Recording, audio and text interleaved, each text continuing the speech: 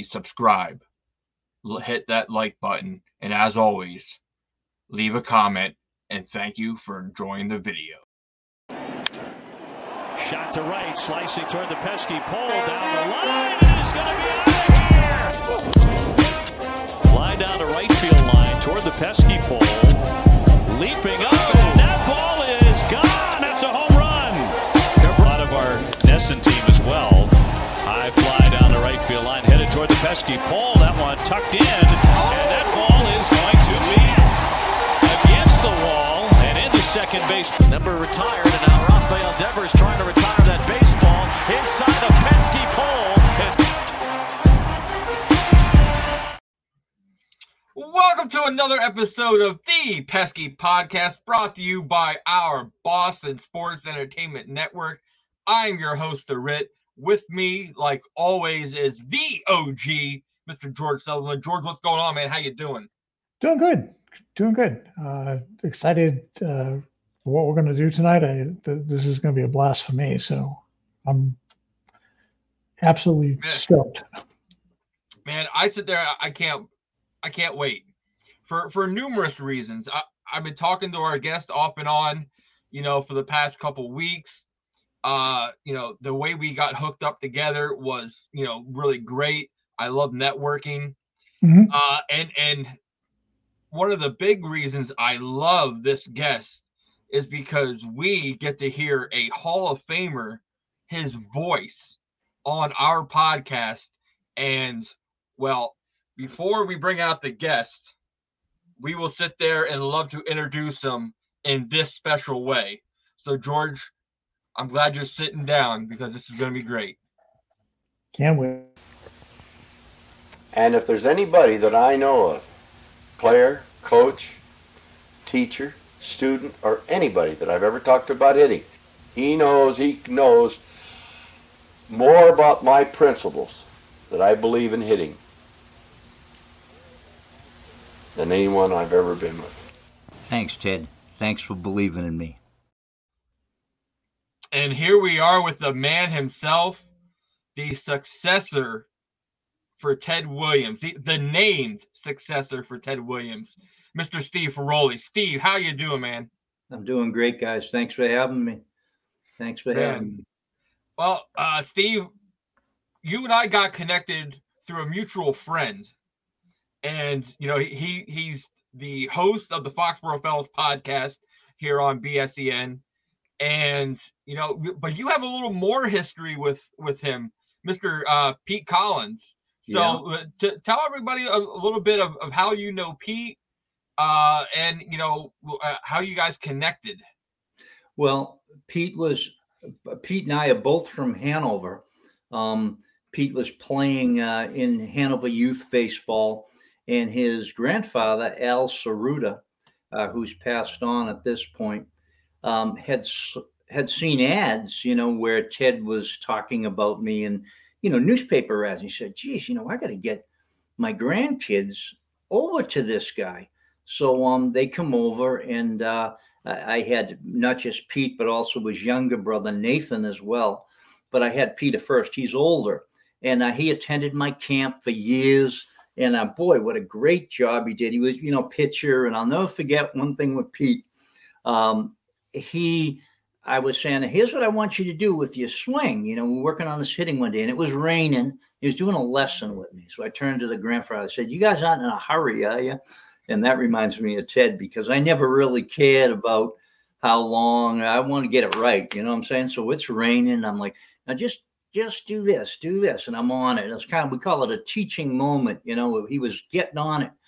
And he's like that, pow, like that, pow. He says, it seems like I should be doing more. I said, no, you don't have to do anything more than that, just like that. And I'll never forget that day. I actually have it in my notes where Peter Collins was out there in the rain with his grandfather looking on, and I got him to understand a feeling as opposed to anything else. This is what it feels like. And because it was rain, it didn't matter. We had to keep going through. And he later pitched and ended up beating the best team in the state, either his junior or senior year.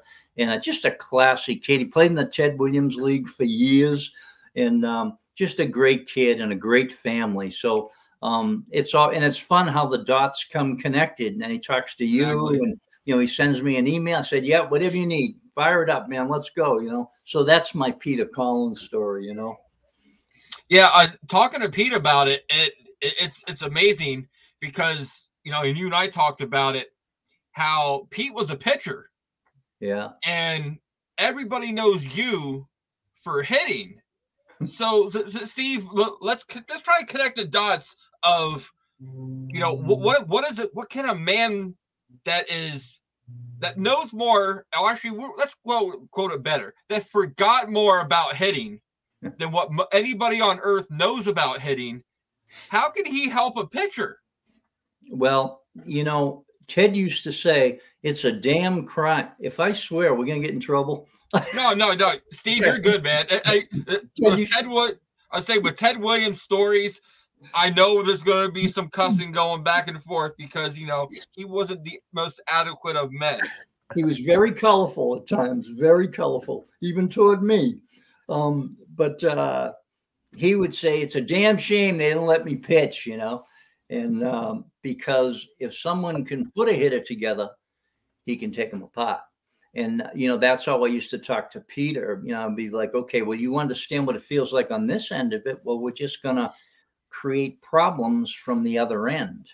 And so that's really, of course, you have to be able to show the boy how to throw a proper curveball and decent rudiments of a pitching motion, all these things. But then that next level, when they're entering what I call a cat and mouse game, where, we're going to throw this pitch or that pitch, and we're going to play with disrupting the hitter's timing. Now that's how we're going to attack certain hitters. What type of hitters are they, and what are we going to do to them? And we used to have great conversations like that. And I would catch him, and I would, give the signs, and I talk out loud. I'd say, okay, this is the first batter. He runs really well. He's kind of made to hit. He's not going to hurt us long balls, so we're going to do this with him. And we would kind of attack it like that. Now, here's the second batter. He's a lefty, and we talk about it. And then I give him the signs and explain to him why I was calling for the pitches that I was, just in general, on an average, Mm-hmm. But those rules hold true.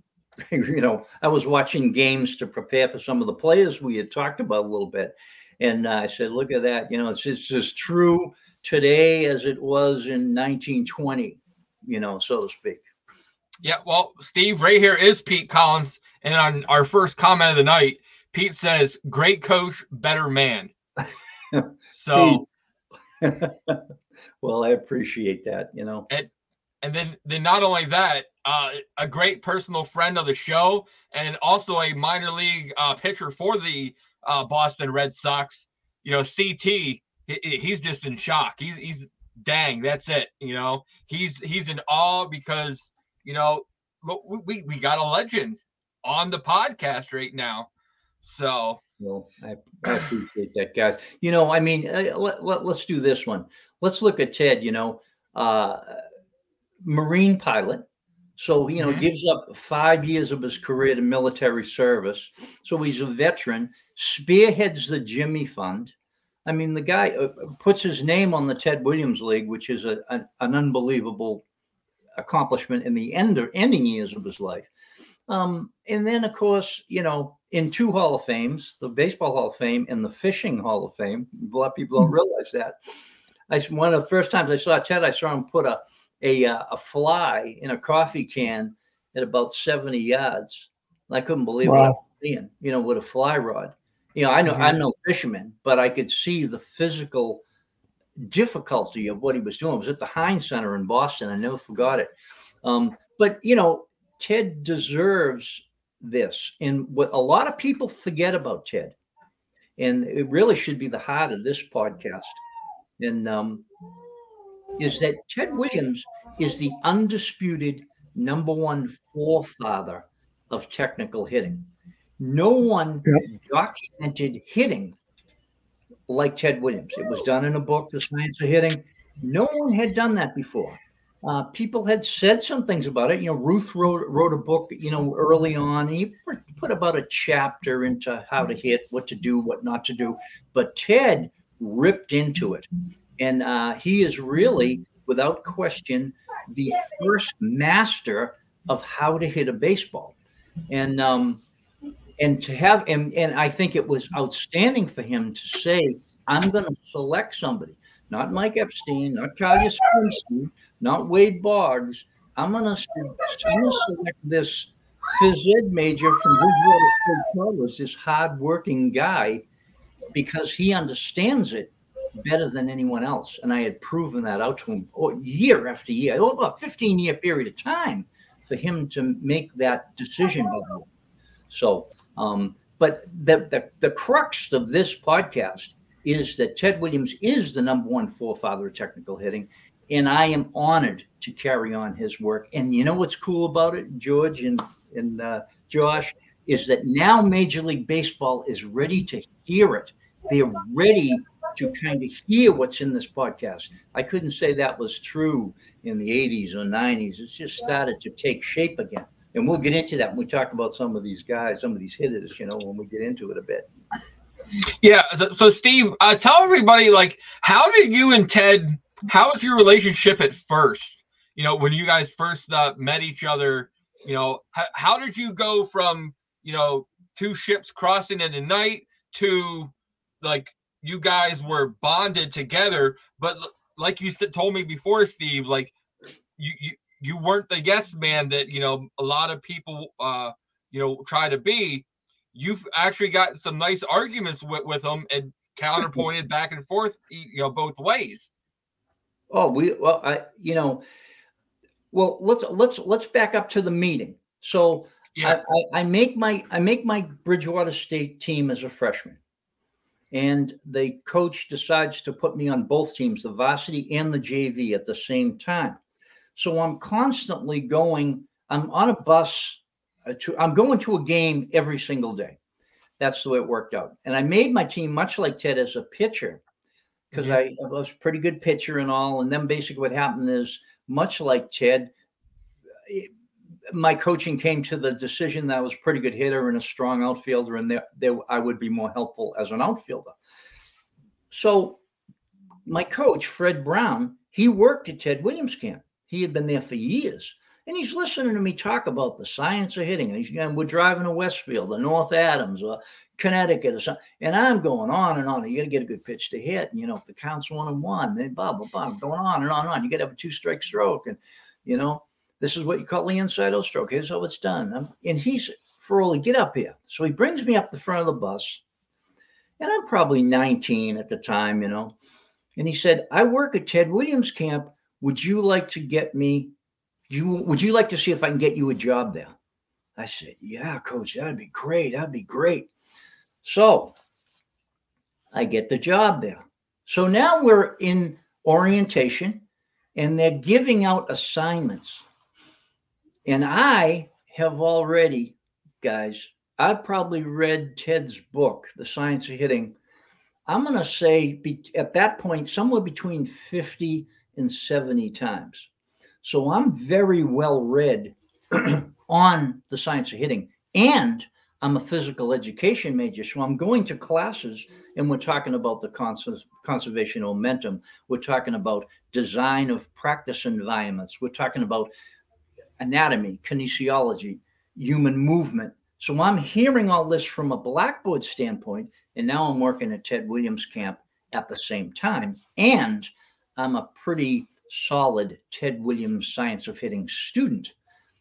None of this did I realize how it was going to play out. So we're given our assignments, and they say, does anyone want the little league batting cage? And I fire my hand up. And if the guy, and there were guys from the Ted Williams camp that may be listening to this podcast, because I made them aware of it. And they all started laughing. They thought that was the funniest thing. Here's this enthusiastic college freshman, and he fires his hand up because he wants to be the little league batting instructor at the Ted Williams camp. Now, to me, I saw it as an opportunity to control my own area, to kind of do the things I was learning in college and administer the Ted Williams theory at the Ted Williams camp. They literally laughed out loud. One of my favorite coaches, Earl Matheson, great guy, just had his birthday the other day. He was, I believe, my director at the time of Ted Williams Camp. And they were all chuckling. And he's like, "Oh, you guys calm down a little bit." And they're like, rookie, they're like getting on me, because that means I'm going to teach a bunch of 8, 9, 10, 11, 12-year-old kids all day long. Best thing I ever did. And so to summarize that, I do a great job of that. And we get in arguments. We were talking a little bit, Josh, about how I bang heads. I remember my coordinator, the guy that was above me at Ted Williams Camp, "We want to use the batting tee. I said, "I really don't like the batting tee. Because that goes against some things I'm learning at school, and I'm kind of fighting with them." "Well, yeah, but we need to use this." I said, "Well, we really don't. I don't like the batting tee because we don't know how to use it correctly, and there's better things to do." So we're getting into spats like this. Mm-hmm. So that's how it all started. Now, what ends up happening is 2 weeks later, I can't go anywhere without 30 kids around me. If I go to get an ice cream, there's 30 kids around me. And it wasn't because they and of course, I was in great shape, and I was a ball player myself. I was a college baseball player. It wasn't so much that, but I was enthusiastic and I was making them better.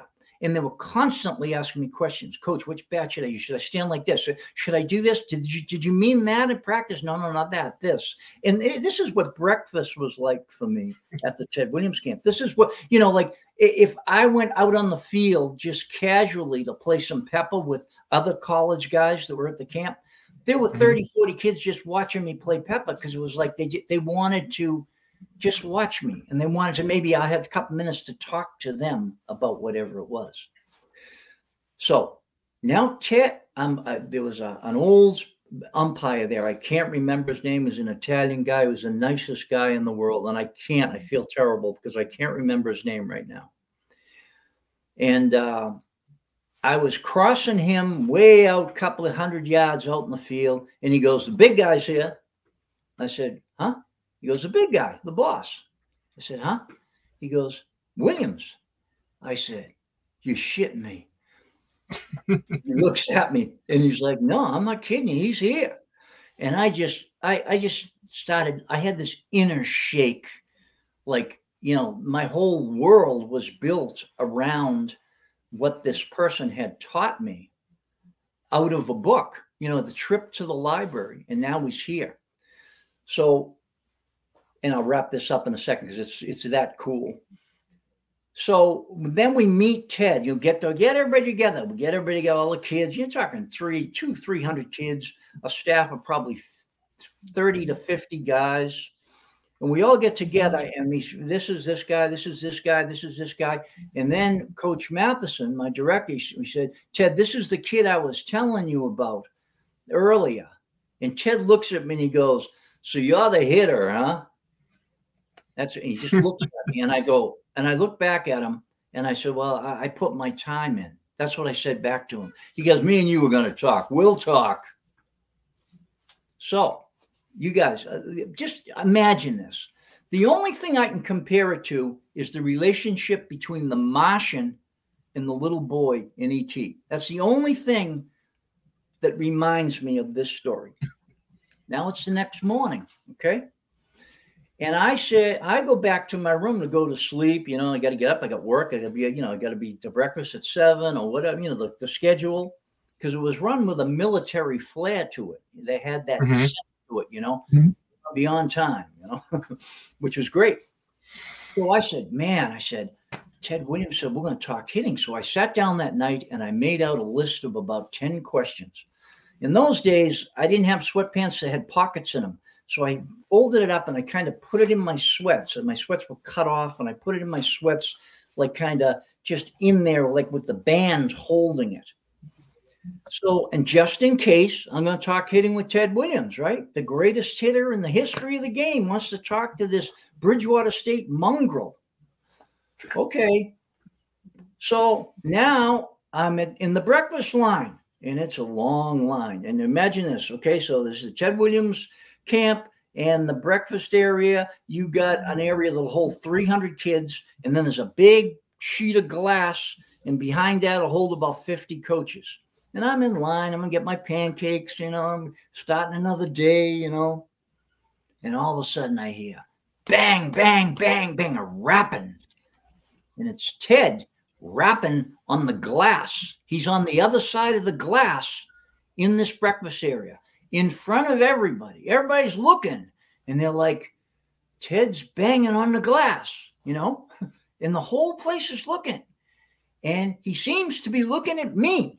And I'm got to be a good 70 feet away from him. And he's banging on the glass. And the kid behind me was another coach as he goes, hey, Steve, I think he's pointing at you. So I look up at him and I go like this. And he goes, puts his arms up and rolls his head back like, yeah, you stupid bastard. That sort of like mentality. And the minute he did that, and this is kind of funny because I grew up, we had two brothers, and my father died when I was 5. My stepfather was a tough guy. And the minute he did that, I kind of got my dander up a little bit. And I was like, don't make fun of me like that. I kind of felt that feeling, even though I love the guy to death. And I said, well, I'm getting my breakfast. Do that to me. I'll have pancakes and I'll scramble eggs. I wouldn't get out of line. I don't care who it is. So that was the first thing I ever did right with Ted Williams. So I took my breakfast and I walked over and I sat down, and I'll never forget it. He leaned back like, oh, we want to talk here. We're going to talk hitting. Here I am. What do you got? And this is what he was like. He's really like laid back and loud. And I reached down in my pants and I pulled out that paper and I said, did you stride the same way on a curveball as you did as a fastball? And when he saw me take out the paper, he went like this. He kind of like, holy shit, this kid's ready. 2 hours later, Steve Ferroli and Ted Williams were the only ones left in that breakfast place. Coach Matheson just made my job go away. You have no responsibility. I was sitting with God, so to speak, at the Ted Williams camp with Ted Williams. Nothing, no responsibility I had mattered. And he answered every question, getting up, demonstrating. And he kept saying, that's a good question. And he kept saying, no one's ever asked me that before. And he was genuinely excited about what I was asking him because they weren't run-of-the-mill questions. Yeah. I'll give you an example. One of the questions I asked him, I said, hey, if the count is 3-1 and a guy throws you a pitch in a tough part of your strike zone, Ted didn't like low and away. I said, you going to go after that pitch?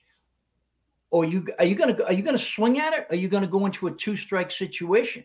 And he goes, no one's ever asked me. That's a hell of a question. He said, I'll tell you what, the answer is, who the hell is out there? Who's out there? If it's Whitey, I'm swinging.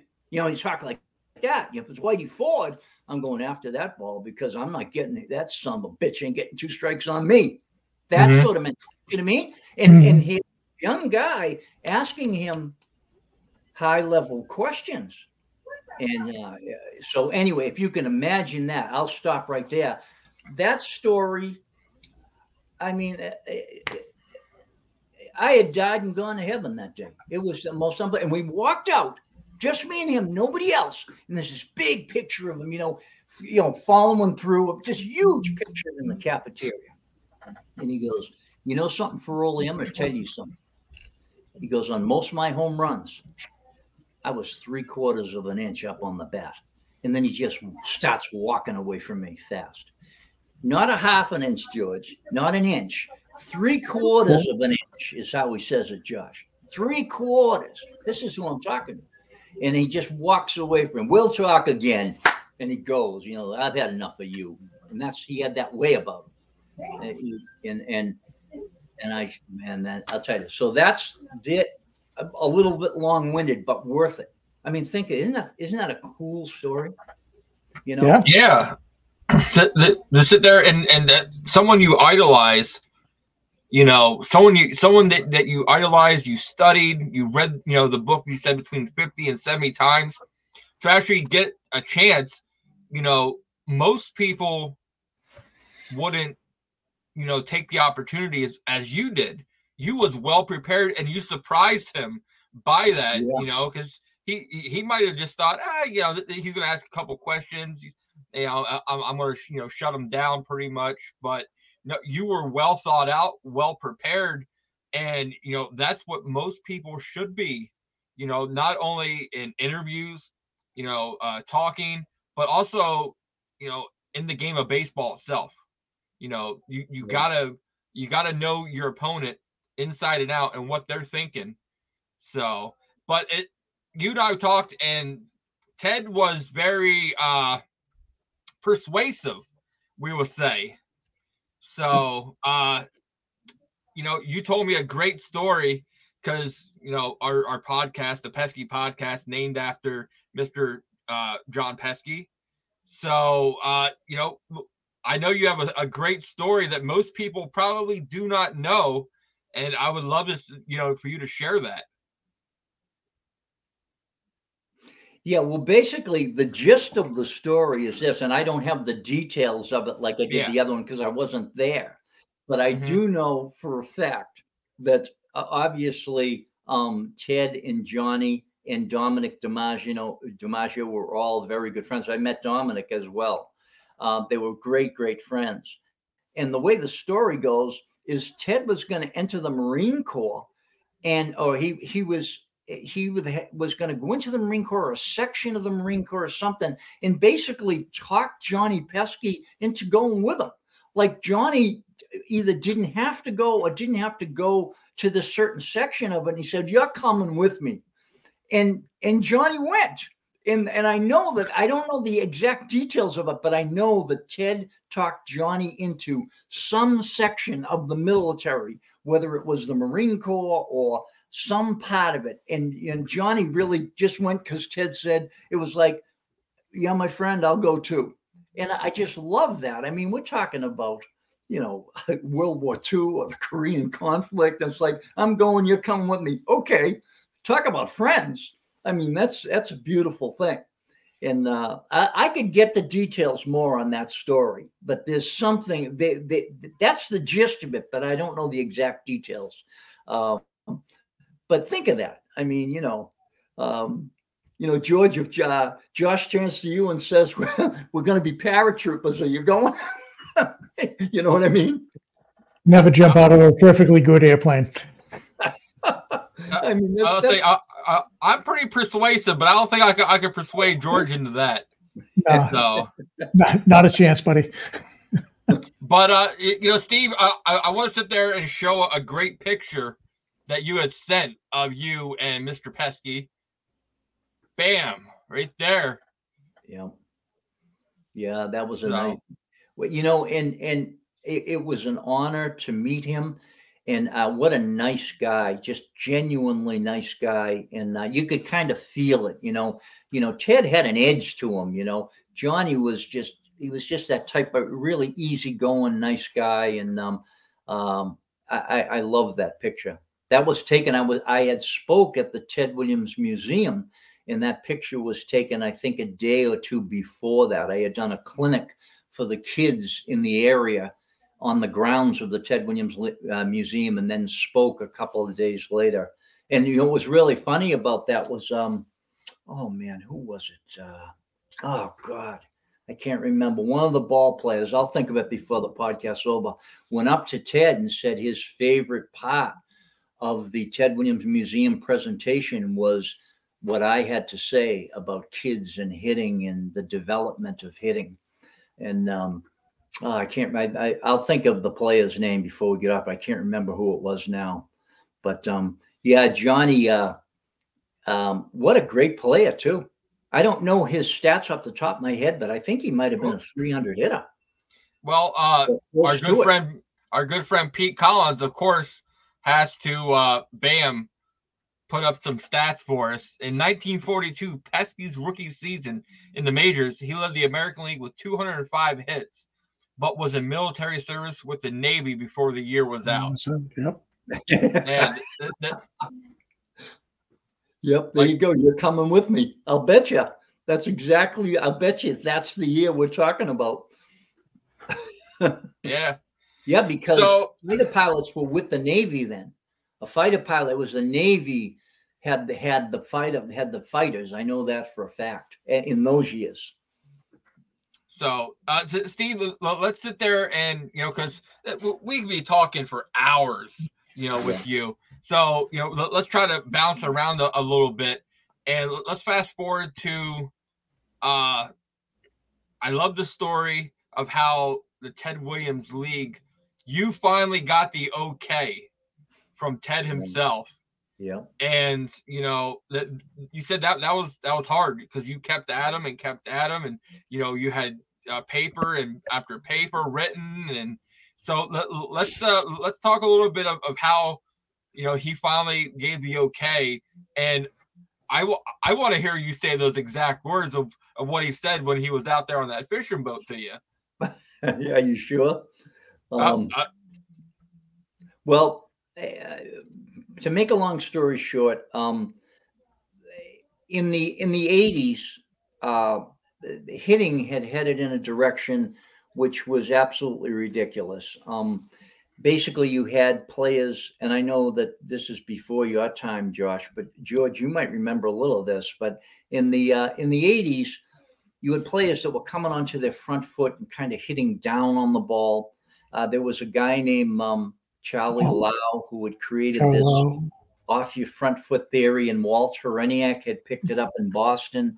And so here I am, a Ted Williams disciple and understanding the theory inside out. And I'm in the worst possible time, maybe in baseball history, for me to progress in any way, shape, or form. As a matter of fact, I was just talking to a guy the other day that had talked to the general manager at that time, where I'm kind of getting off the track here, but basically talked to the general manager, Lou Gorman of the Boston Red Sox, and said to him that they were looking for a batting instructor at the time. He said, this kid here, Ted's disciple, he's probably the best batting instructor in baseball. And Lou Gorman said back to him, he probably is, but Ted hasn't played in a long time and everything's going in a different direction. He won't fit in. This is back in like 1988 or so. It's really sad. And that's the general manager of the Boston Red Sox back then talking about me.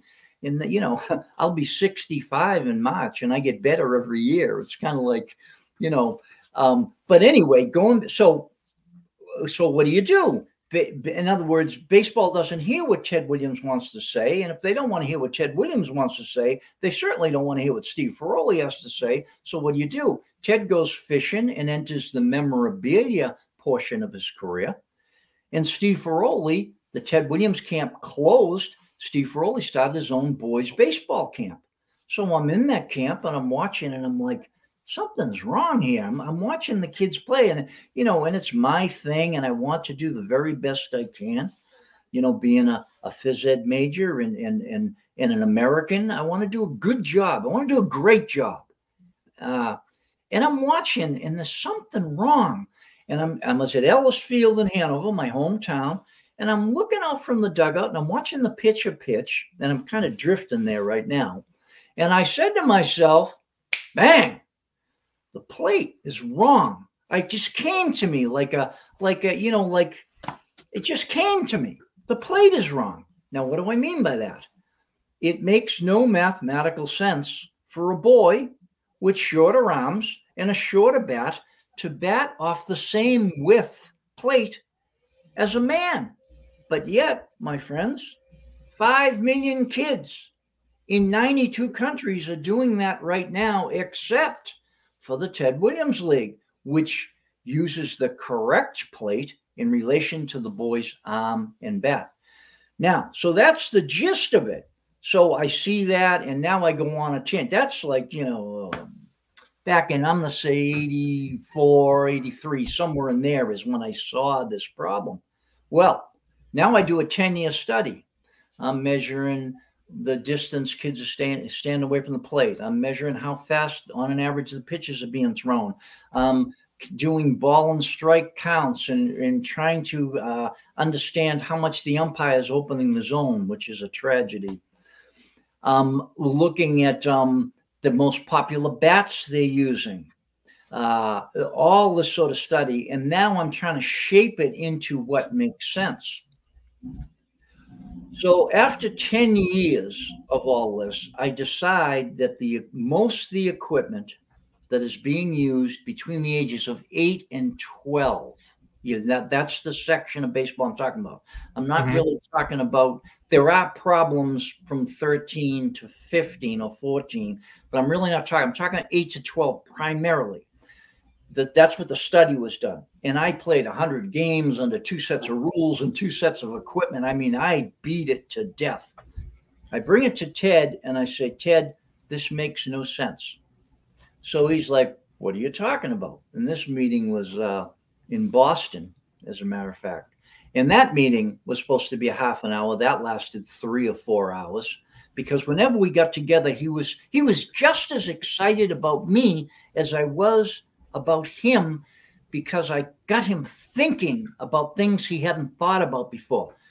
Ted Williams owned his own baseball camp, I'm sure. And for the first 8 years, he was there every single day of that camp. He then, kind of got away from it and would just kind of come in for a week or so as time went on. But in the beginning of it, he was there to make sure it was the way he wanted it. And I'm sure there were many days where he was watching and going, there's something wrong here, but he couldn't put his finger on it. The problem is when the plate is incorrect, all sorts of things go haywire. So I said to him, this plate is incorrect and it needs to be fixed. He thought about it some more. He looked at it some more, and we would talk about it over the phone or in person. And then one time he was on a fishing trip. I can't do it, Josh. It's that bad. But one time we were on a fishing, I'll put the beeps in. And he calls me up on the phone. I answer the phone, and he says, "It's Ted Williams." He said, "How the blankety blank did you ever come up with this? The more I think about it, this is the best damn thing I ever seen." And I said back to him, I said, "I'm as crazy as you are." And he just kept laughing. He just kept laughing on the phone, laughing and laughing, because he knew I was as crazy as he was in my own right. And then he said, "You go ahead with it, fire it up." And we created the Ted Williams League. And the Ted Williams League to date, between the ages of 8 and 12, has decreased hit batters by 48% and never had a case of little league elbow or thrower's elbow, which plagues 20 to 50% of every youth player. That study was done years ago. That study was done in like 1978 or so. University of Chicago, a doctor there did it and said 20 to 50%. And she said, I can't pinpoint it exactly because little boys don't complain. They don't say, "Oh, my arm hurts, I'm not going to be able to play." They don't say a word. They just keep throwing. And I know my older brother was exactly that kid. He had little league elbow. My mom had 3 boys. One of them had little league elbow. So to me, 20%, 50%, 33, 35 is pretty much right in the middle. 1 out of 3. And that's the number I use. Ted Williams League, no such thing. We have eliminated it by use of proper equipment and proper dimensions. And that should go, in my opinion, and if some of the people listen to this, they're going to fall off their chairs. In my opinion, Josh, George, Steve Ferroli, between 8 and 12, we never played baseball because it looked like baseball, but it's not baseball. If you get a 6-string guitar and it only has 4 strings on it, or the strings are out of tune, is that guitar playing? No.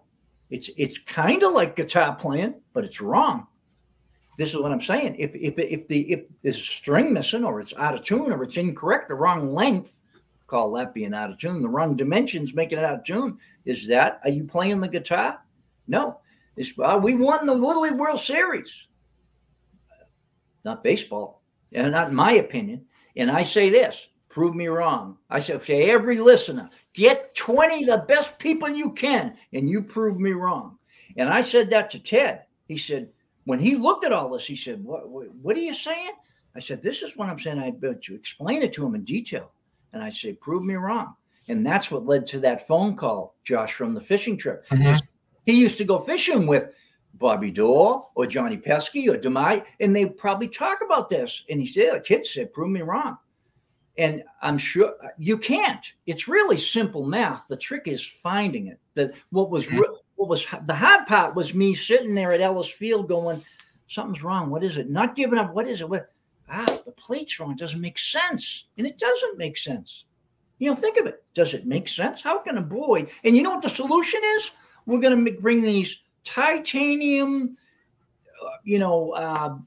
aluminum bats built by better material than the space shuttle. That's a fact. Bats built by better materials than the space shuttle that, in my opinion, are completely unnecessary and out of scale to put a Band-Aid on exactly what we're talking about right here. And who pays for it? The parents do. And they're handcuffed. The local place, like let's pick a town. Let's say Dedham. They're always good to be picked. So Dedham might want to play by Ted Williams League rule. They say, oh, well, listen to this guy, Steve Ferroli and Ted Williams League. We want to change the plate and do this. And they get handcuffed because headquarters says, well, we have insurance binders and we have to play by traditional rules. And if you're going to try to play in the state tournament, the national tournament, those rules aren't going to be in place. So that the local town program gets handcuffed, even if they wanted to try to do it right. It's really a very interesting paradox, if you will. It's but it's incorrect. So we're going to try to have the first tournament this year. I'm going to call everybody around here and say, hey, let's go for it. Let's try to do it. Let's see who can win a real baseball game, because, let me give you some examples of what happens, because I'm talking and I'm making some big claims. So imagine the big, strong kid goes out there, and I was that kid, and he strikes just about everybody out because the strike zone is now bigger than it should be, and the kid can't defend it. The pitcher now has the ability to overthrow the ball, or as Ted would say, throw the shit out of it. That's how we refer to it. And that's exactly right. So now the kid is overthrowing the ball because the strike zone is too big. He's got a bigger strike zone than the boy can defend. So he throws the ball hard. Now, what's really weird is the hitters all become defensive and they don't swing. So now you lose the swinging strike and the foul ball strike. So you know what the irony is? The coaches start saying, hey, George, you're up in this game.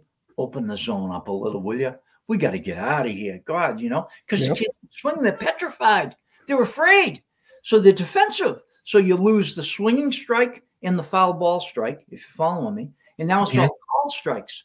So the kid's defensive. So now on a zone that's already too big, they call the ball that's an inch or two outside. Strike 3, you're out. Strike 3, you're out. Up here. Okay. That's, those are some of the results of what happens from having the wrong plate. And here's the kicker. The guy who did it all, late 40s, Carl Stotts. And I love the guy. I really do. He's long gone now. Carl Stotts, Williamsport, Pennsylvania, takes a few nephews, had no kids of his own, gets his nephews. I'm going to create kids baseball. There was no such thing as kids anything. No kids football, no kids basketball, nothing. He's going to create kids baseball. Puts 4 teams together in the neighborhood, and he's getting it going. It's really popular. He's really into it. He brings it to Pennsylvania State University, and he says, hey, what do you think of my little idea of scaling down baseball? They look at it for several days, and they say, Kyle, we're really excited about what you're doing, and we really admire what you're doing. However, we think that some of your dimensions and equipment is incorrect, and we also doubt a parent's ability to coach other children. Pennsylvania State should win a retroactive national award for that advice. Kyle did not listen to them. He went on his own, created Little League Baseball, which is now Little League Baseball of America. And we are still 70, 75 years later, suffering from the same dimensional problems. It was never done correctly, and it's still off. The book's here somewhere. I couldn't grab it. Kyle wrote a book called A Promise Kept. In one of the chapters, he said, I knew the plate was wrong, but we were coming out of a depression. He said, I thought the plate should be more like 14.25 inches, which is almost perfect. And he said, we were coming out of the depression, so I couldn't get anyone to make a different size plate. So we went ahead with it. So he knew it was off, and he just did it for the excitement of the kids. And you got to be able to say no to kids. No, we're not playing until we get it right, kids. Sit over there, ride your Back to the Future skateboards or whatever until we figure this out correctly. And then I'll call you back and we'll play baseball correctly. So that's kind of the story. So he knew it was off and he did it anyway. And it's still off today. And I contacted Little League back in the 80s and they said, oh, this has never been a problem before. So we appreciate your enthusiasm, but this has never been a problem before. I said, yeah, no one's ever said it before. Yeah, that's a true story. So, see, you get me riled up. I'll just start rolling. You got to shut me up eventually. My daughter was here. She just hit me with something. My daughter, Cameron or Jack. They just hit me in the head. Shut them up. They'll keep going, you know. Well, Steve, you're my first conversation we had was about this past year's World Series. Yeah. And, you told me a stat that I was utterly shocked in disbelief. Yeah. So you're watching the World Series, and what is the biggest thing that you're pull out of the World Series besides the young kids on Arizona and the fighting team that the Rangers were? But what was the biggest thing you pulled from it? On a hitting aspect. Well, it's kind of like a double-edged sword, and I'll tell you why. It's a very exciting time in baseball history because what has happened is all the players have learned how to swing. They can all swing. And remind me to tell you the story about Dennis Eckersley and Jim Lomborg. That'd be a good story. Maybe we can get to that. But all the players can swing. The problem is they can't hit. Now, you might say, geez, what he's talking about? Well, what is he talking about? And I've learned over the years to try to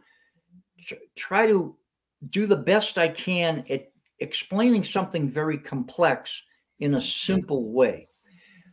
When you said the World Series, Josh, I'm going to say this. I'm going to say every playoff game from the wild card to the last pitch of the series, never done it before, never.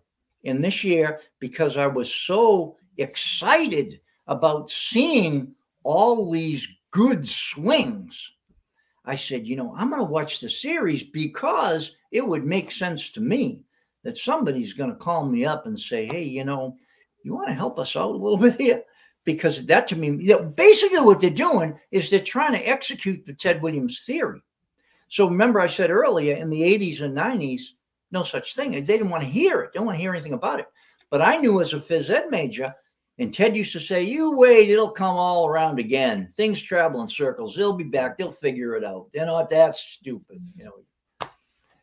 So he was right. So 80s and 90s go by. I could see late 90s is starting to creep in a little bit. And it's always been there to some degree. But I'm talking about, here it comes. I'll never forget, I said Johnny Gomes.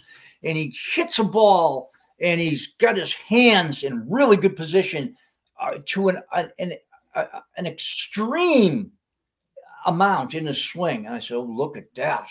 And he hits a ball off the Green Monster or something. And I said, look at his hand position, how long he held that. I said, oh, boy, here it comes, here it comes. Now, I'm not going to go into that. But little hints like that, I'm saying, because that's something you wouldn't see. I said, oh, he's starting to understand the contact point. Major League Baseball starting to really understand the contact point. So I would start watching and watching. So now I'm saying, geez, I better start paying attention here because somebody's going to call me up. There's going to be some owner that's about to go bankrupt. And they're going to say, how can I get the most bang out of my buck? And somebody's going to say, well, old Ted Williams had a kid here that was a master at this back in the 80s, and he's still at it. You better get him before he croaks. So I'm thinking like that a little bit. So I'm going to watch every pitch. So I'm all excited about the swings, and I'm watching, and we're in a game, and the game's on the line, and it's a 1-1 score, and we're in the 6th inning, and there's a man on second and 2 strikes, and the guy's trying to hit it over the goddamn fence. And I'm saying to myself, this isn't how this game is played. Ted Williams was an excellent 2-strike hitter. Babe Ruth was an excellent 2-strike hitter. Hey, this isn't how this. When you have 2 strikes on you, you need to shorten up. You need to think about, I need to get that run in. I need to try to win this game. I'm not going to do it with 2 strikes on me trying to blast the ball on the pull side of the field. And I saw that over and over again. So that's one thing that made me absolutely sick. And I'll say it like this, Josh. No 2-strike approach. I have the batting average for Major League Baseball from what I saw, from the first game of the wild card to the last pitch of the World Series, around $150. That's with 2 strikes. That's the 2-strike batting average of Major League Baseball in the playoffs. Now, I can think of a girl that I worked with at the cinema. Her name was Sue Merrifield. She's still a Red Sox fan today. She was a Red Sox fan back when I was 16, 17 years old. And she's still a Red Sox fan. And I feel like saying, Sue, it's too bad they don't have a 2-strike stroke, because you'd be able to see a better game. And I saw a thing about Theo Epstein, how he's on some sort of committee about bringing the excitement of the game, working the game so we can get more excitement back, so, like the pitch clock, we'll kind of get it so it's, moving more and more excitement. Well, you got to believe if we don't have a 2-strike stroke, there's less plays at second, less plays at third, less plays at home. There's less balls in play. So that's something that's extremely important. Was Rogers Ormsby a good 2-strike hitter? You better believe he was. We jump over to some of these kids. I had more fun because Josh said to me, maybe we talk about some of the players. I said, well, geez, I'm really not a fan. And, if some of the upper level guys will listen, I'm not a fan, because why would someone who's Ted Williams looked at me dead in the eye at 21 years old and said, I had never met anyone that knows as much about hitting as you. I was 21. I'll be 65 in March. I don't watch this crap. I'm 30 years ahead of it. However, I'm excited about it because it's a stitch in the flag, man. We're Americans. This is American baseball. These are the most talented men in the world, and they can't execute this skill. They're not lazy. What's going on? They don't understand. They don't understand what they're doing. So it's really exciting. So I'm looking, they're starting to get on the right road here. Okay. So now they're ready to hear what needs to be said. Okay. So no 2-strike stroke would be my first thing I would say to you, Josh. They can't get 2 strikes. The next thing, Josh, they're out of style. Out of style. Now, what do I mean by that? Now, when one of the things I disagreed with Ted on is Ted said, your style is your own. I said, oh man, don't say that. Whoa, what are you talking about? Me and him used to fight about that. No. Because when you that was Ted would say, it isn't a Williams stroke, it isn't a Root stroke, it's your own stroke. Your style is your own. Now, what was, as a phys ed major, I'd say, no, that I don't like that. I don't like you saying that. Now, here's what I mean by that. When you say style, people associate that with technique. That's not what I'm talking about. When I say style, I mean like, for example, let's say if we took Larry Bird and we took Danny Ainge, and they might shoot a basketball in a similar way. They use a similar technique to take a jump shot or a set shot or a layup, but they have totally different styles of play. So when I say style, I mean a role, a position. Danny Ainge was a point guard and Larry Bird was a power forward. Totally different roles. Could Larry Bird be the point guard? Sure he could. Could Danny Ainge be a power forward? Sure he could. Would it help the Celtics? No. So when we talk about Koskas, Yoshida, Devers, in my opinion, all out of style. Great play, great talent, out of style. An expert of an expert, the chosen successor of the greatest hitter of all time, out of style. I'll prove it out to you in a second. I mean, in detail, how these ball players could be way better and how exciting that is. I don't mean to sound condescending. I'm watching them saying, this kid, man, he just spent a week with me. I'd change his life. They don't understand. And how could they? You know, I love the movie Top Gun. I watched the movie. The second one, though, the Maverick one. And there's a scene in there where they got all these hotshot pilots. And who are we going to bring in to show them? Who talks to someone like Koskas or Devers? Who talks to them? If I'm standing in front of them, I can stand there like this. You're a kid to me. I'm in my 42nd year. I'm a master at this. I can talk to them and make sense to them in a way that they will respect, and they will walk away going, that made sense. That made sense. That, you know, the same type of conversations I have with Ted. Someone has to, you really have to know what you're talking about. You can't be taking advice from someone who made the same mistakes you are. So it's a very interesting time in baseball history. So I'd say out of style. In other words, let's go into detail. So let's take Devers. We all know who he is from the day he hit that rope at 20 years old. You know, when off the Yankees pitcher that day. We know the guy can blast the ball. All right. So Devers went to the plate 580 times last year at bats. He struck out 126 times. Not good. Okay. He walked 62 times.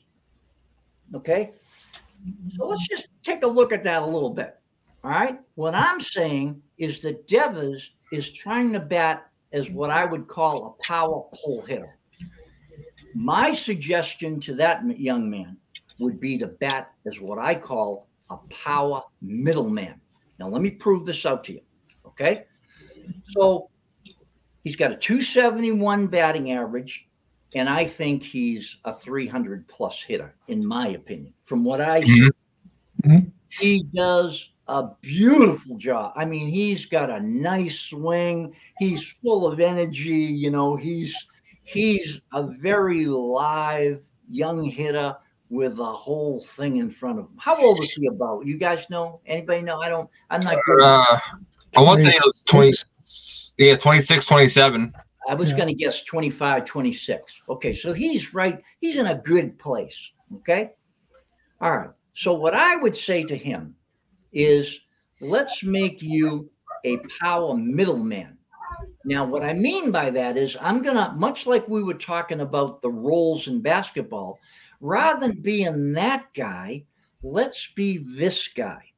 And this guy would be someone that's now trying to hit the ball more on a piece of pizza from normal second base position to normal shortstop position on an average. Now, I'm not talking about every swing.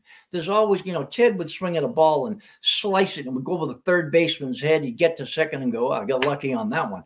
That happens to everybody. I'm not talking about that. I'm talking about his intentions, his procedure every at bat, if he can pull it off, is to hit the ball to the middle of the field. That is not what he's doing now. What he's doing is turning the corner and trying to blast it into the right field bleachers.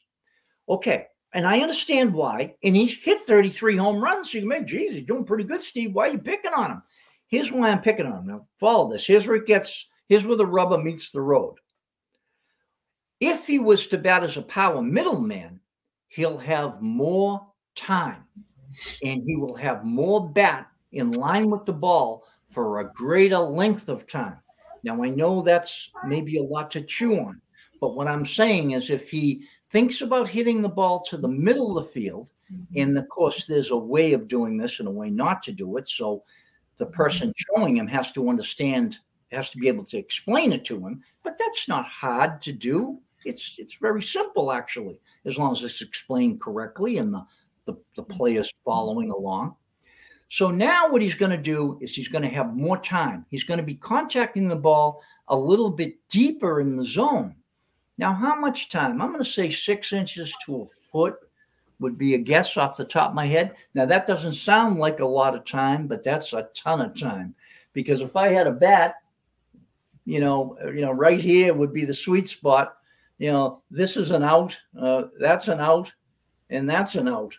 So 6 inches to a foot is a lot of time in hitting. So he's going to have more time. So now follow me on this. Everybody, we talked about 2 strikes, okay? So let's not talk about strike 3, you're out. Let's talk about strike 2. So what I'm saying to you is Rafael Devers, as a power middleman, will never get to strike 2 because strike 2 is going to be going off the left center field wall or a single up the middle or the right center field wall. He will not get to 2 strikes as much as he does as trying to be a power pull hitter out of style. He doesn't really have enough ability, in my opinion, to do that. He would be better off hitting the ball to the middle of the field, never getting to the 2-strike situation.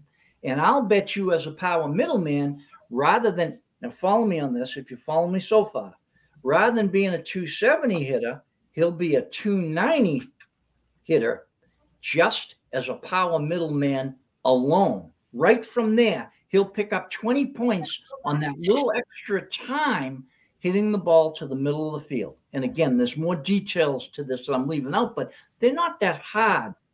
They're not that hard to administer. Mm-hmm.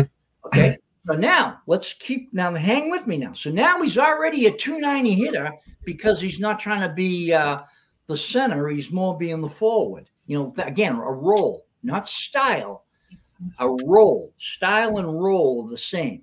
And my problem with Ted was, your style's your own. Okay, so my style is I swing down on the ball and hit it on the ground. Ted say, no, I don't believe in that. Well, you said my style's my own. You see where I would conflict with Ted because I don't like the wording of it. I knew what he meant. I didn't like the way he was saying it. You see? Mm-hmm. So we got Devers hitting 290 as a power middleman. Now, here's the beauty of the whole thing. Okay? So now he doesn't have as many 2-strike situations because he never gets that second strike on him. So already his strikeouts are going to come down on that fact alone. His on-base percentage is going to come up. His slugging percentage is going to come up. His run scores are going to come up. Runs scored for the team are going to come up. And here's the most fun of all. So now let's just say for kicks that I said he went to the plate 580 times. So let's say he only went to the plate 500 times. We're going to make the math simple. So he only went to the plate in 2023 500 times. We know he went more, but we're just saying that for now. So now what Devers did is he struck out 22% of his at-bats last year. That's a fact. 22%, give or take a couple of decimal, like tens. 22% is a good number. Let's call that 20. So now I'm saying Devers went to the plate 500 times last year, and he struck out 20% of the time. It was really 580 and it was really 22, but we're going to say 20. And the reason we're saying that is because 20% of 500 is 100. So for anyone listening to this is following, and I know I can be a pain in the ass for detail, 100 at-bats last year, Rafael Devers did nothing, and he batted 270 and hit 33 home runs. I'm saying as a power middleman, he'll already be hitting 290, and then if we give him a 2-strike stroke, I'm telling you as an expert of an expert, he's going to bat 270 or 290 out of that 2-strike stroke. So now out of those 100 at-bats where he did nothing in 2023, he's going to get 27 or 29 more hits with his 2-strike stroke. I can see the talent. He has no approach. And now what's that going to do? Now he's a 270, 290 hitter with 2 strikes. He has struck out a lot less. And then the other times, he's going to put the ball in play, maybe reach by error, maybe sacrifice somebody in. I'll bet you he could cut his strikeouts down to 50 or 60 a year with a good two-strike approach. I could see that boy hitting 40, 45, 50 home runs and batting 330 with just some what I consider to be relatively simple adjustments. Now, I know that was a lot, and I know I can. Are you guys following me? No, I'm following you because it's, I gave you three guys when we were talking, Steve, and the three guys I gave you, and you can look at them because you did and you studied them, are completely different. Each one was a different batter, and different role, and the way you explained Devers was absolutely amazing. Because Devers is supposed to be our leader. You know what I mean? Well, again, this is why I try to proceed this by saying I don't mean to sound condescending. What I mean to sound is to excite the fan, excite maybe the Red Sox, excite Devers himself with the fact that there's life in what you don't know. There's life in what you don't know. I remember thinking I knew what hitting was. And then I got the science of hitting, and I was like, I don't know shit. I don't even know what I'm doing. I'm completely wrong about the feeling and the way to go about it. Okay, so just let me go back to the three guys because I'll say real quick, Steve. Pete Collins is saying Devers doesn't bat with a rip or even a zone. He treats every count, the feel with the same feel. And Mike Carista, who was a former Red Sox pitcher, and you're going to meet him next Wednesday. He absolutely agrees with a no two-strike approach for Devers. Every swing Devers takes is the same with the same intent. Yeah, well, it's funny because when Mike hears my Jim Lomborg, Dennis Eckersley story, he's going to get a kick out of it because what's funny about it is when I did my research, because when you guys gave me these players to look at, I said, this will be fun. And of course, I'm watching highlight films, and to tell you the truth, what a batting instructor really wants to see is what's happening when it's not a highlight. You see these highlight films and it's like, oh, these guys are great. You see 30 at bats or whatever when everything went right, or even if they did it wrong and it still worked out right, because there's a lot of that going on too.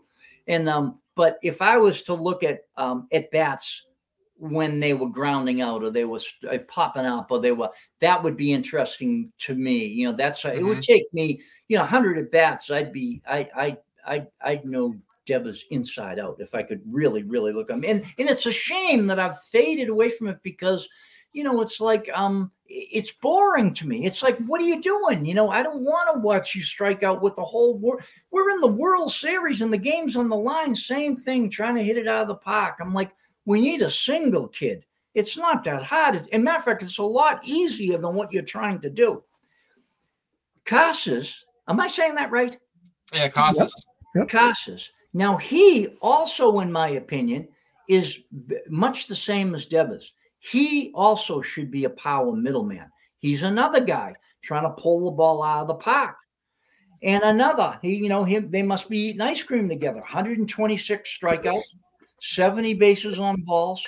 To me, you want to, off the top of my head, you want to at least have your strikeouts and your walks the same. To me, you should walk twice as much as you K, but that's asking for a lot. But they need to think more like that.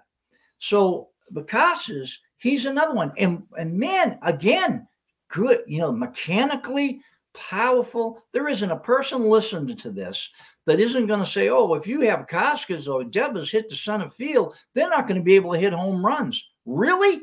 They were hitting rockets. These guys, neither one of them are short on power. Now, of the three players I looked at, Yoshida, am I saying that right? Yeah. Yoshida is more in style than the other two, but he has more swing problems, in my opinion. He's more trying to hit the ball. He, to me, is what I call a middleman. He hit 15 home runs, but that's no case to be setting up there trying to hit the ball out of the park. 15 home runs. Let's see, he had 537 at bats, 15 home runs. He struck out 81 times, which is a lot for him, in my opinion. He only walked 34. Now, granted, he's a smaller guy, and he was kind of made to hit. They kind of come at him. But when I watch him, he proved, hey, you keep coming at me, I'll keep putting it in the seats too. So he's a guy to be reckoned with. I love him. All these guys, I really enjoyed watching them. I just felt bad for them because they need to know some more things. So Yoshida, he is what I call a middleman. And I think he also should hit the ball to the middle of the field. But his mistakes would be more on the ground. Like if I was Koskis and Devers, I would not hit a ball on the ground ever until I had 2 strikes on me. That's what Ted Williams would say to them if he was here. And you hear the guys on the announcers saying, "Oh, it'd be nice if we could get that ball up in the air, get that ball in the air." And I said, "Gee, that's a good point. I'm glad to hear that. That's right. I agree." But you need to understand what mistakes a power hitter should make and what mistakes a runner, a middleman should make. To me, Yoshida is a middleman. Let me define that a little bit. So a power middleman is someone like Alvarez, David Ortiz. To me would be a power middleman. Now, I'm not talking about how they went about it, because I don't think how they're doing it is not how I would suggest them to do it. But I'm giving you body types, like I said, Alvarez, David Ortiz, he's a middleman body type. Devers, Koskis, middleman, power middleman body type. Yoshida, no. Yoshida is more like Dustin Pedroia-ish, who I also thought was out of style. Okay. Another guy trying to pull the ball and blast it. So, Mookie Betts, I thought, was out of style. And again, you people here, they say, "God, he's criticizing all these great guys." I don't really mean it like that. All I'm saying is give the devil his due. Let me explain what I'm saying to you. So Yoshida, if he was to hit the ball to the middle of the field and go about it correctly, he also would have more time. And I think he's trying to do it. He just doesn't understand how to go about it. He would have more time, and he would be on base way more, strike out way less, draw way more walks, and just be even a better hitter for the team. And he had a 289 average, but to me, he could be like I could see him hitting 330, 340. He has that kind of ability, in my opinion, from what I see. In his swing, he's got, of the three, to me, he swings the worst. He needs some adjustments swinging, but there's simple adjustments. But he is the closest to style. He appears to me to be trying to hit the ball in the middle of the field. And again, was he a rookie last year? Yeah, he was a rookie. He just came over from Japan. No kidding. Yeah, he's very, very exciting, and obviously had a fantastic year. Those are great numbers. But I'm trying to, when you ask the question about the World Series, I'm trying to shed some light on what I consider to be style. And what I'm saying to you is, we have never seen, what makes this conversation difficult for me and the listener, is we've never seen a team that has been in style with a good 2-strike approach. Never seen. That has never happened in baseball history. Now let's go the other side of it. And what was your friend's name? That the minor league pitcher, TC, CT, what is it? CT. Yeah. Well, CT will understand exactly what I mean, because he's one of these guys. Pitching has done a great job. I'm going to say from the late 70s, maybe early 80s, creating every role. We got starters. We got mid-relievers. We got guys that's going to go in and get the lefty. We got a guy that's going to get the righty. We got a closer. We got another closer. We got every type of style of pitcher to go in and attack the game that we need. Hitting doesn't have that. Hitting's got a bunch of idiots trying to blow the ball to the pull side in the air. They're in one style. They have one role. I'm going to hit the shit out of it and try to put it in the right field bleachers. You gave me all lefties. You don't like righties? I'm going to hit all. No. The righty is something that kind of is hard to find on our Red Sox lineup last year. Yeah. No, we get left heavy. But you see what I mean? We got one role as a hitter. But CT will tell you, yeah, I mean, this was our mid reliever. I believe Dennis Eckersley won the Cy Young as a reliever one year. I'm almost positive about that. You guys remember, George? I believe he won Cy Young as a relief pitcher. Whoa. Okay, what's that tell you about pitching and roles? That stat alone is interesting. I'm watching, any lineup. I'm not picking on the Red Sox or any of these boys. I think they're fantastic. I just think there's another whole world that we're not aware of that's really exciting. And I'm watching the game and everybody seems to be just doing the same thing over and over again. And the big joke was it's either a strikeout or a home run. You've heard that one. I get around college players all the time. They're like, "Oh, coach, the major leagues is a joke now. It's either a strikeout or a home run." And I turn it on a little bit and I kind of see what they mean. And I'm like, "Oh, that's too bad." But the Ted Williams theory, he never meant for that to happen.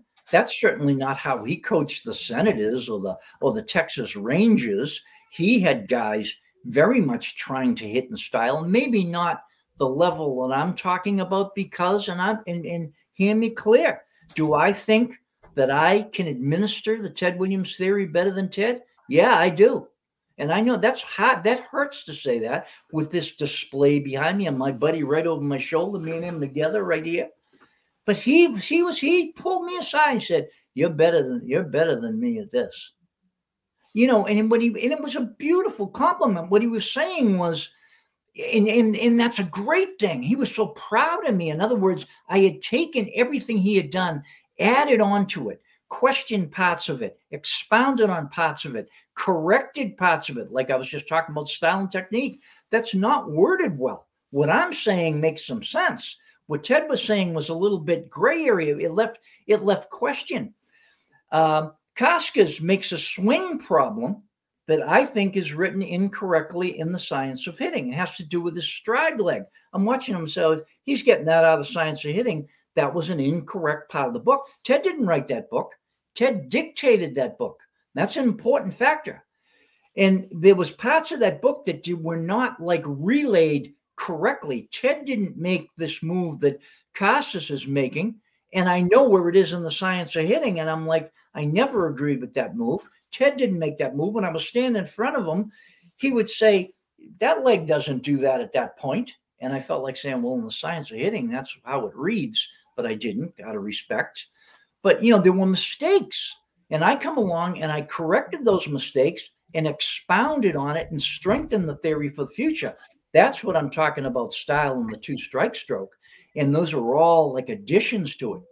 So while you got me on a roll, I'm watching the MLB Network one day, and Mark DeRosa is on with Josh Donaldson, and they're talking about things, I'd say 40% of things that Ted Williams said in the Science of Hitting, and 60% of things that I said in my sequels. I wrote sequels to the Science of Hitting. That's kind of really who I am, sequels. Disciple of Master, Hit Your Potential. And they're talking about Ted and my work and not mention either one of our names. And they're talking about it's something new. I got calls from all over the country. I have a friend of mine, Russ Hubbard and Joe Williams, call me saying, "Cripe, they sound like you in 1983." And they're talking about it like it's new. I know. And what am I going to do about it? But so I get a little bit of a beef there, and I might talk to them about it. I sent them an email saying, why don't you have me on the MLB Network? Let me talk about hitting a little bit. Haven't heard back yet. I mean, I'm a tough guy to have on too. Tough to argue with, But you sit there and think like Pete was telling me, because Pete was in your class 96. I think he said. But Pete's going to comment if I got it wrong. But, he was saying that the stuff that they're saying now with the launch angle and, you got the plane, Pete was saying you were saying that in 96. Oh, God, yeah. Before that, really? Yeah. It's true. And, I'm going to give you another one, too. And this is really, this one kind of really bothers me. Have you ever heard someone talking about hitting and they talk about what they call a separation? They'll say, "Oh, you got to separate," and I'm not going to get up and show you, but basically when you step forward, you kind of open your front foot and close your front shoulder at the same time. You kind of separate. Mhm. Well, that's become the big thing over the last 15 years. I said that in 1983, and no one had ever said that. That's not in the science of hitting. That's my work. I called it the stretch position. Yep. The stretch position. Pete already had that in the comments before you said it. Yep, Pete knows it well. He had to know it. He was in my programs, and it was like you had to be in the stretch position. To me, it's probably the most important mechanical move. Devers, great at it. Koska's great at it. Yoshiba, in and out. So there's a perfect example.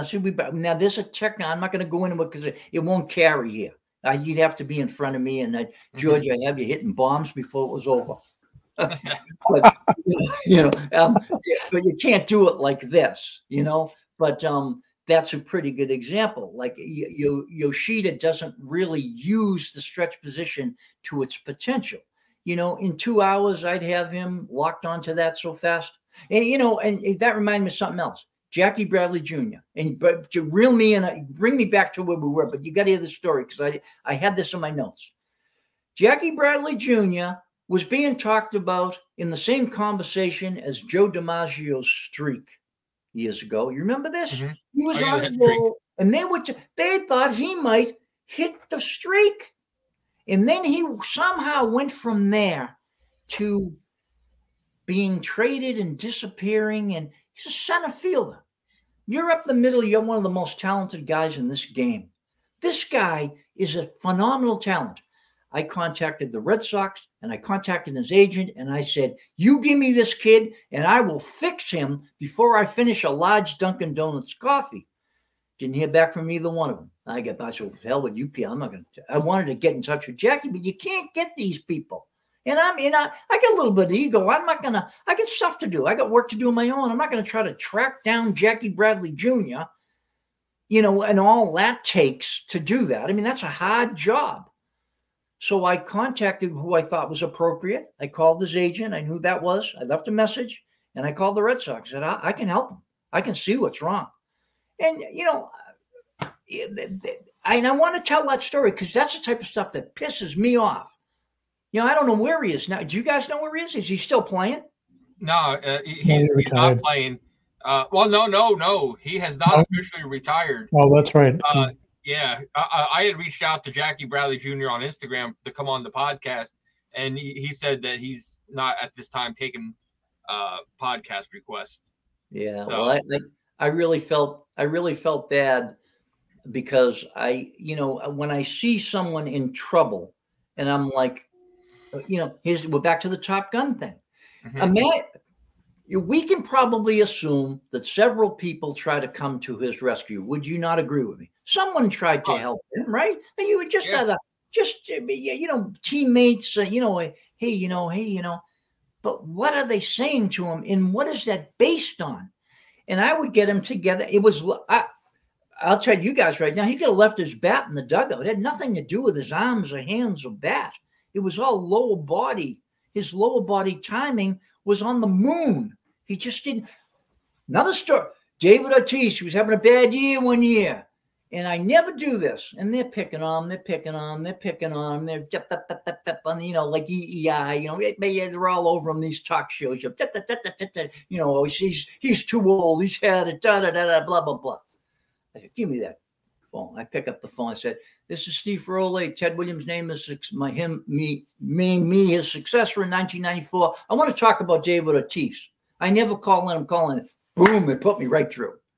You're on the air, Steve. Yeah. I said, look here's the thing. He's late with his stride, and his lower and upper body are disconnected. Once he gets together, he's going to put on a rocket show. How dare you pick on this guy that carried the Boston Red Sox on his back? I gave it to him. I smoked him. He was an all-star that year and won the home run derby too. He straightened it out in about a month and hit bombs. That's David Ortiz you're talking about. Anyway, you got to calm me down. Where's my daughter? She'll hit me with something. I get going. It's stuff like that we don't know. George and I had Crowley's Cubs on. He's a writer for the Chicago Cubs, and we had him on, to talk about Breslow and stuff because, who knows Breslow better than what he did than someone that covers the Cubs. Yeah. And he told us a story that just like what you did with Steele, he's a young pitcher for the Cubs. He was doing really bad, and he said that now he don't know what the conversation consisted of, but he said John Lester was watching baseball games, seen Steele pitch.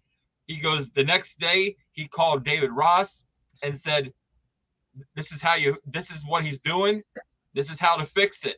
Next thing you know, Steele from the second half of the season, had all-star numbers. Yeah. And, and that's what I don't understand why, if you're doing it from a former MLB player and you're willing to take that, why wouldn't they do it for you too?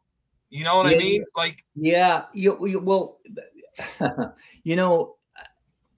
I remember what Lou Gorman said, and I understand, but baseball's a business. It's a business, and I understand what Lou Gorman said all those years ago, and I think that was true. And what's sad about it is, however, now it's not true, because the Ted Williams theory. Let's define that: hips ahead of hands, slightly up, unbroken wristed contact. That's kind of the Ted Williams swing. Every player you guys are seeing on the TV right now is swinging slightly up. They've got their hips ahead of their hands, and they're hitting the ball with unbroken wrists. That's what I was saying about Johnny Gomes. He was exaggerating the unbroken wrist position. Mm-hmm. That's the Ted Williams swing. And from that comes great launch angle. That's what Peter Collins was kind of referring to. And that's what Ted was saying in the early 70s. He was saying in the 60s. It was documented in the 70s. And I bring up the documentation part because Ted Williams documented by the Library of Congress. Steve Ferroli documented by the United States Library of Congress. I said these things, they are documented, backed up. They are in print at a certain time. And I think that the MLB network, or Major League Baseball in general, should follow that. They would be a nice thing for people to understand the progress of hitting. I thought Dusty Baker said great things about hitting. He wrote a book about hitting. Rod Carew wrote a book about hitting. Pete Rose. I love listening to Pete Rose talk. You want to see somebody get pissed off about 2 strikes? Listen to Pete Rose talk. And there are places where me and Pete would bang heads for sure. But as far as 2-strike hitting, I'm completely on board with them. And there's a lot of information out there. And what I'm saying about myself and Ted Williams is it's almost like it was there and then they went in a different direction and all this time's gone by and now they're revisiting it and Ted's long gone and I'm getting older and it's like, hey, why don't you let me fix this for you? That's why I keep bringing up the Top Gun thing. While you guys are dicking around with it, why don't you just let me come in and fix it for you? It's not that hard if you know what you're doing. It's like, and you can understand why they're tentative because, we've got these racehorses. We've got these race cars. Well, who can work on them? Well, if you're a master mechanic, you can, and I am. I want to know, and now I'm getting a little bit my dander up here, and so be it. I want to know who thinks they're better than me on this subject. I want to meet them. I want them in front of me. I want to know. I'm entering my 42nd year. When I was 21, Ted Williams said I was the best he ever met. Now, to me, to not say, hey, let's bring this information to the flag. Let's bring it to who we are as Americans. Let's bring it there. We're the Major League Baseball. We're the best baseball in the world. I'm saying not so much. The most talented, but technique, not so much. No, you're not. And I'm saying, let's do something about it. I'm not being an asshole. Let's get it right because it's the right thing to do. Because here's the thing, George and Josh and CT, every kid is looking up to this. Children looking up to it. Let's get it right, just for that sake alone. Oh, the dream, play ball, they bang that drum like crazy. Well, let's do it right then. I agree. Yes, I think Major League Baseball, bang that drum. Tell kids to get out. This is a tough game to play. It'll build your character. But let's get it right. And there's a, prove me wrong. Have I said things here that don't make sense? Would it be uncomfortable for Rafael Devers to say, I'm going to think about being a power middleman? Yes, it will. I didn't say any of it was easy. But I'll say this to you, for every guy that's going to go to work tomorrow, when you're making $15 or $20 million a year, we expect you to do hard. We expect you to try hard. How about that part?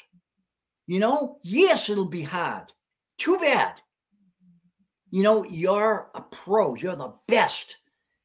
And I feel bad for some of these guys that their career would go by and they might say, I could have been a better two-strike hitter. Maybe I was out of style. And it's all over with. Their legs are dust. It's done. So there's that side of it too. And, and I didn't mean to get all fired up like this, but I'm kind of glad I did, because that's what I really mean. That's what Ted was like. He was disgusted with it. These guys... And then people will say, well, it's a different game now. It's, it's not, it wasn't as good back then. Here's what I say. When a man stands 60 feet, 6 inches away with a ball, and I'm standing at the plate with a bat, or another man standing at the plate with a bat, it's the same. Now, I'll agree. Like I keep bringing up CT because it's nice having a pitcher following. I hope he's still with me. I love the idea that there's Pete too. We got two pitchers that I know are listening. and Mike Krista also. What's that? Mike's also a pitcher, and and he's there too. Yep. Oh, cool. Well, what I'm saying, yeah, exactly. And what I'm saying is pitching has done a great job beating hitting down. And I'm saying that the timing is right for hitting to say, we can do that too. We can do that too. And we've never seen that before. We have never seen a team executing the Ted Williams theory in style with a good two-strike approach. That's what I'm selling. That's what I'm selling as so my friend Sue Merrifield could see that. I worked here at the cinema years ago, so she could see that sort of baseball. Man, in my book that I come out, I just rewrote the book, re-edition of it. I did it as an e-book. Yeah. And I said, man, that'd be something to see. It'd be something to see, because it really would. It really would be something. So, anyway, shut me up. What else you guys got? Well, Steve, first off, I want to say thank you for coming on. I appreciate and love the time. Guys, we will be doing a part 2 with Steve Ferroli. It will be next Wednesday. He will be a part of our Pesky Party Hour. So you guys he's got plenty more stories. I've got plenty more things I'm going to ask him. We're going to be looking at Jaron Duran, how he changed and became the hitter he is now. And Steve, now you sit there and have me, I've got to try to challenge you with a modern day player. And man, Steve, Luis Arauz from the Miami Marlins is probably one of the best hitters that I think we have in Major League Baseball. I gotta have you look at him to sit there and possibly see could he be the best. He's batting. He was floating for a long time around 400 this season. Mm-hmm. So, I'm glad you said that, and a lot of times I'll say, like I was talking about Altuve. I was talking about Mookie Betts one time, and I was talking about style. And to me, both those hitters are out of style. And I know they're great athletes and great players by today's standards. I understand where it's all at. What I'm saying is that if you take Mookie Betts and you make him a middleman rather than him kind of hitting the home runs he's hitting, I think his home run percentage would still stay where it is and he would have a crack at chasing Ted for the 400 mark. That's how much progression I'm talking about changing his style could make. However, if you got everybody in the lineup batting like a fool, no one ever has the chance of doing that again. Because the pitching attack is so strong that unless you have a lineup to try to combat that, so that the guys, every guy one after the other is doing something logical as opposed to illogical in relation to their physical abilities. In other words, we got all the players on the court where they belong in the batting lineup. If you understand what I'm saying, they're all executing their proper roles, and there's only about 4 different styles or directions or roles of hitting. Okay. And once you have that, you really have an exciting thing. And I think that on top of my head, Altuve, this kid Carroll, I almost come out of my chair watching him. I said, look at this kid, left-handed, gets down the line like a rocket. And again, out of style, doesn't really know what he's doing. No 2-strike approach. I'm sitting at home going, kid, find me, sit down with me with a 12-pack, and I will change your world. I mean, and he was Rookie of the Year, wasn't he? Yeah. I mean, this kid is, and how exciting. But in answer to your question about why doesn't anyone get onto this, I wonder if it's like don't rock the boat. There's too much money involved. I don't know why. You'd have to go behind the scenes. I can say this, and anyone listen to this podcast, I would think would have to agree with me. It makes no sense. There is a writer, years ago, there was a writer that wrote an article for Sports Illustrated kind of claiming that I was one of the best batting instructors in the game. This is way back. It was never printed, but Ted was interviewed for it and everything. There is a writer right now presenting Sports Illustrated with an article that I am the best living batting instructor and I'm out of the game, and that makes no sense. I agreed to that article. I talked to this writer, and the reason I'm saying that right now is if there's no way of proving that, there might be somebody somewhere that's way better than me. I doubt it, but there's no way of proving it, and that's not my point. My point is that maybe I am, and it doesn't make sense that someone wouldn't say, what is this guy talking about? Let's just get him here. Jimmy, who's this kid's story, right? He's batting 200, the shortstop. He's a shortstop, for Christ. He's a shortstop. Shortstops are probably the most talented people on the field. Give me Story, done deal. Give me Story, talk a little bit, watch what happens. I saw him a little bit. That sort of thing. Just give me the worst guy you have. Give me them all. Give me the worst guys and send them to me and, a case of beer, and we'll change it around.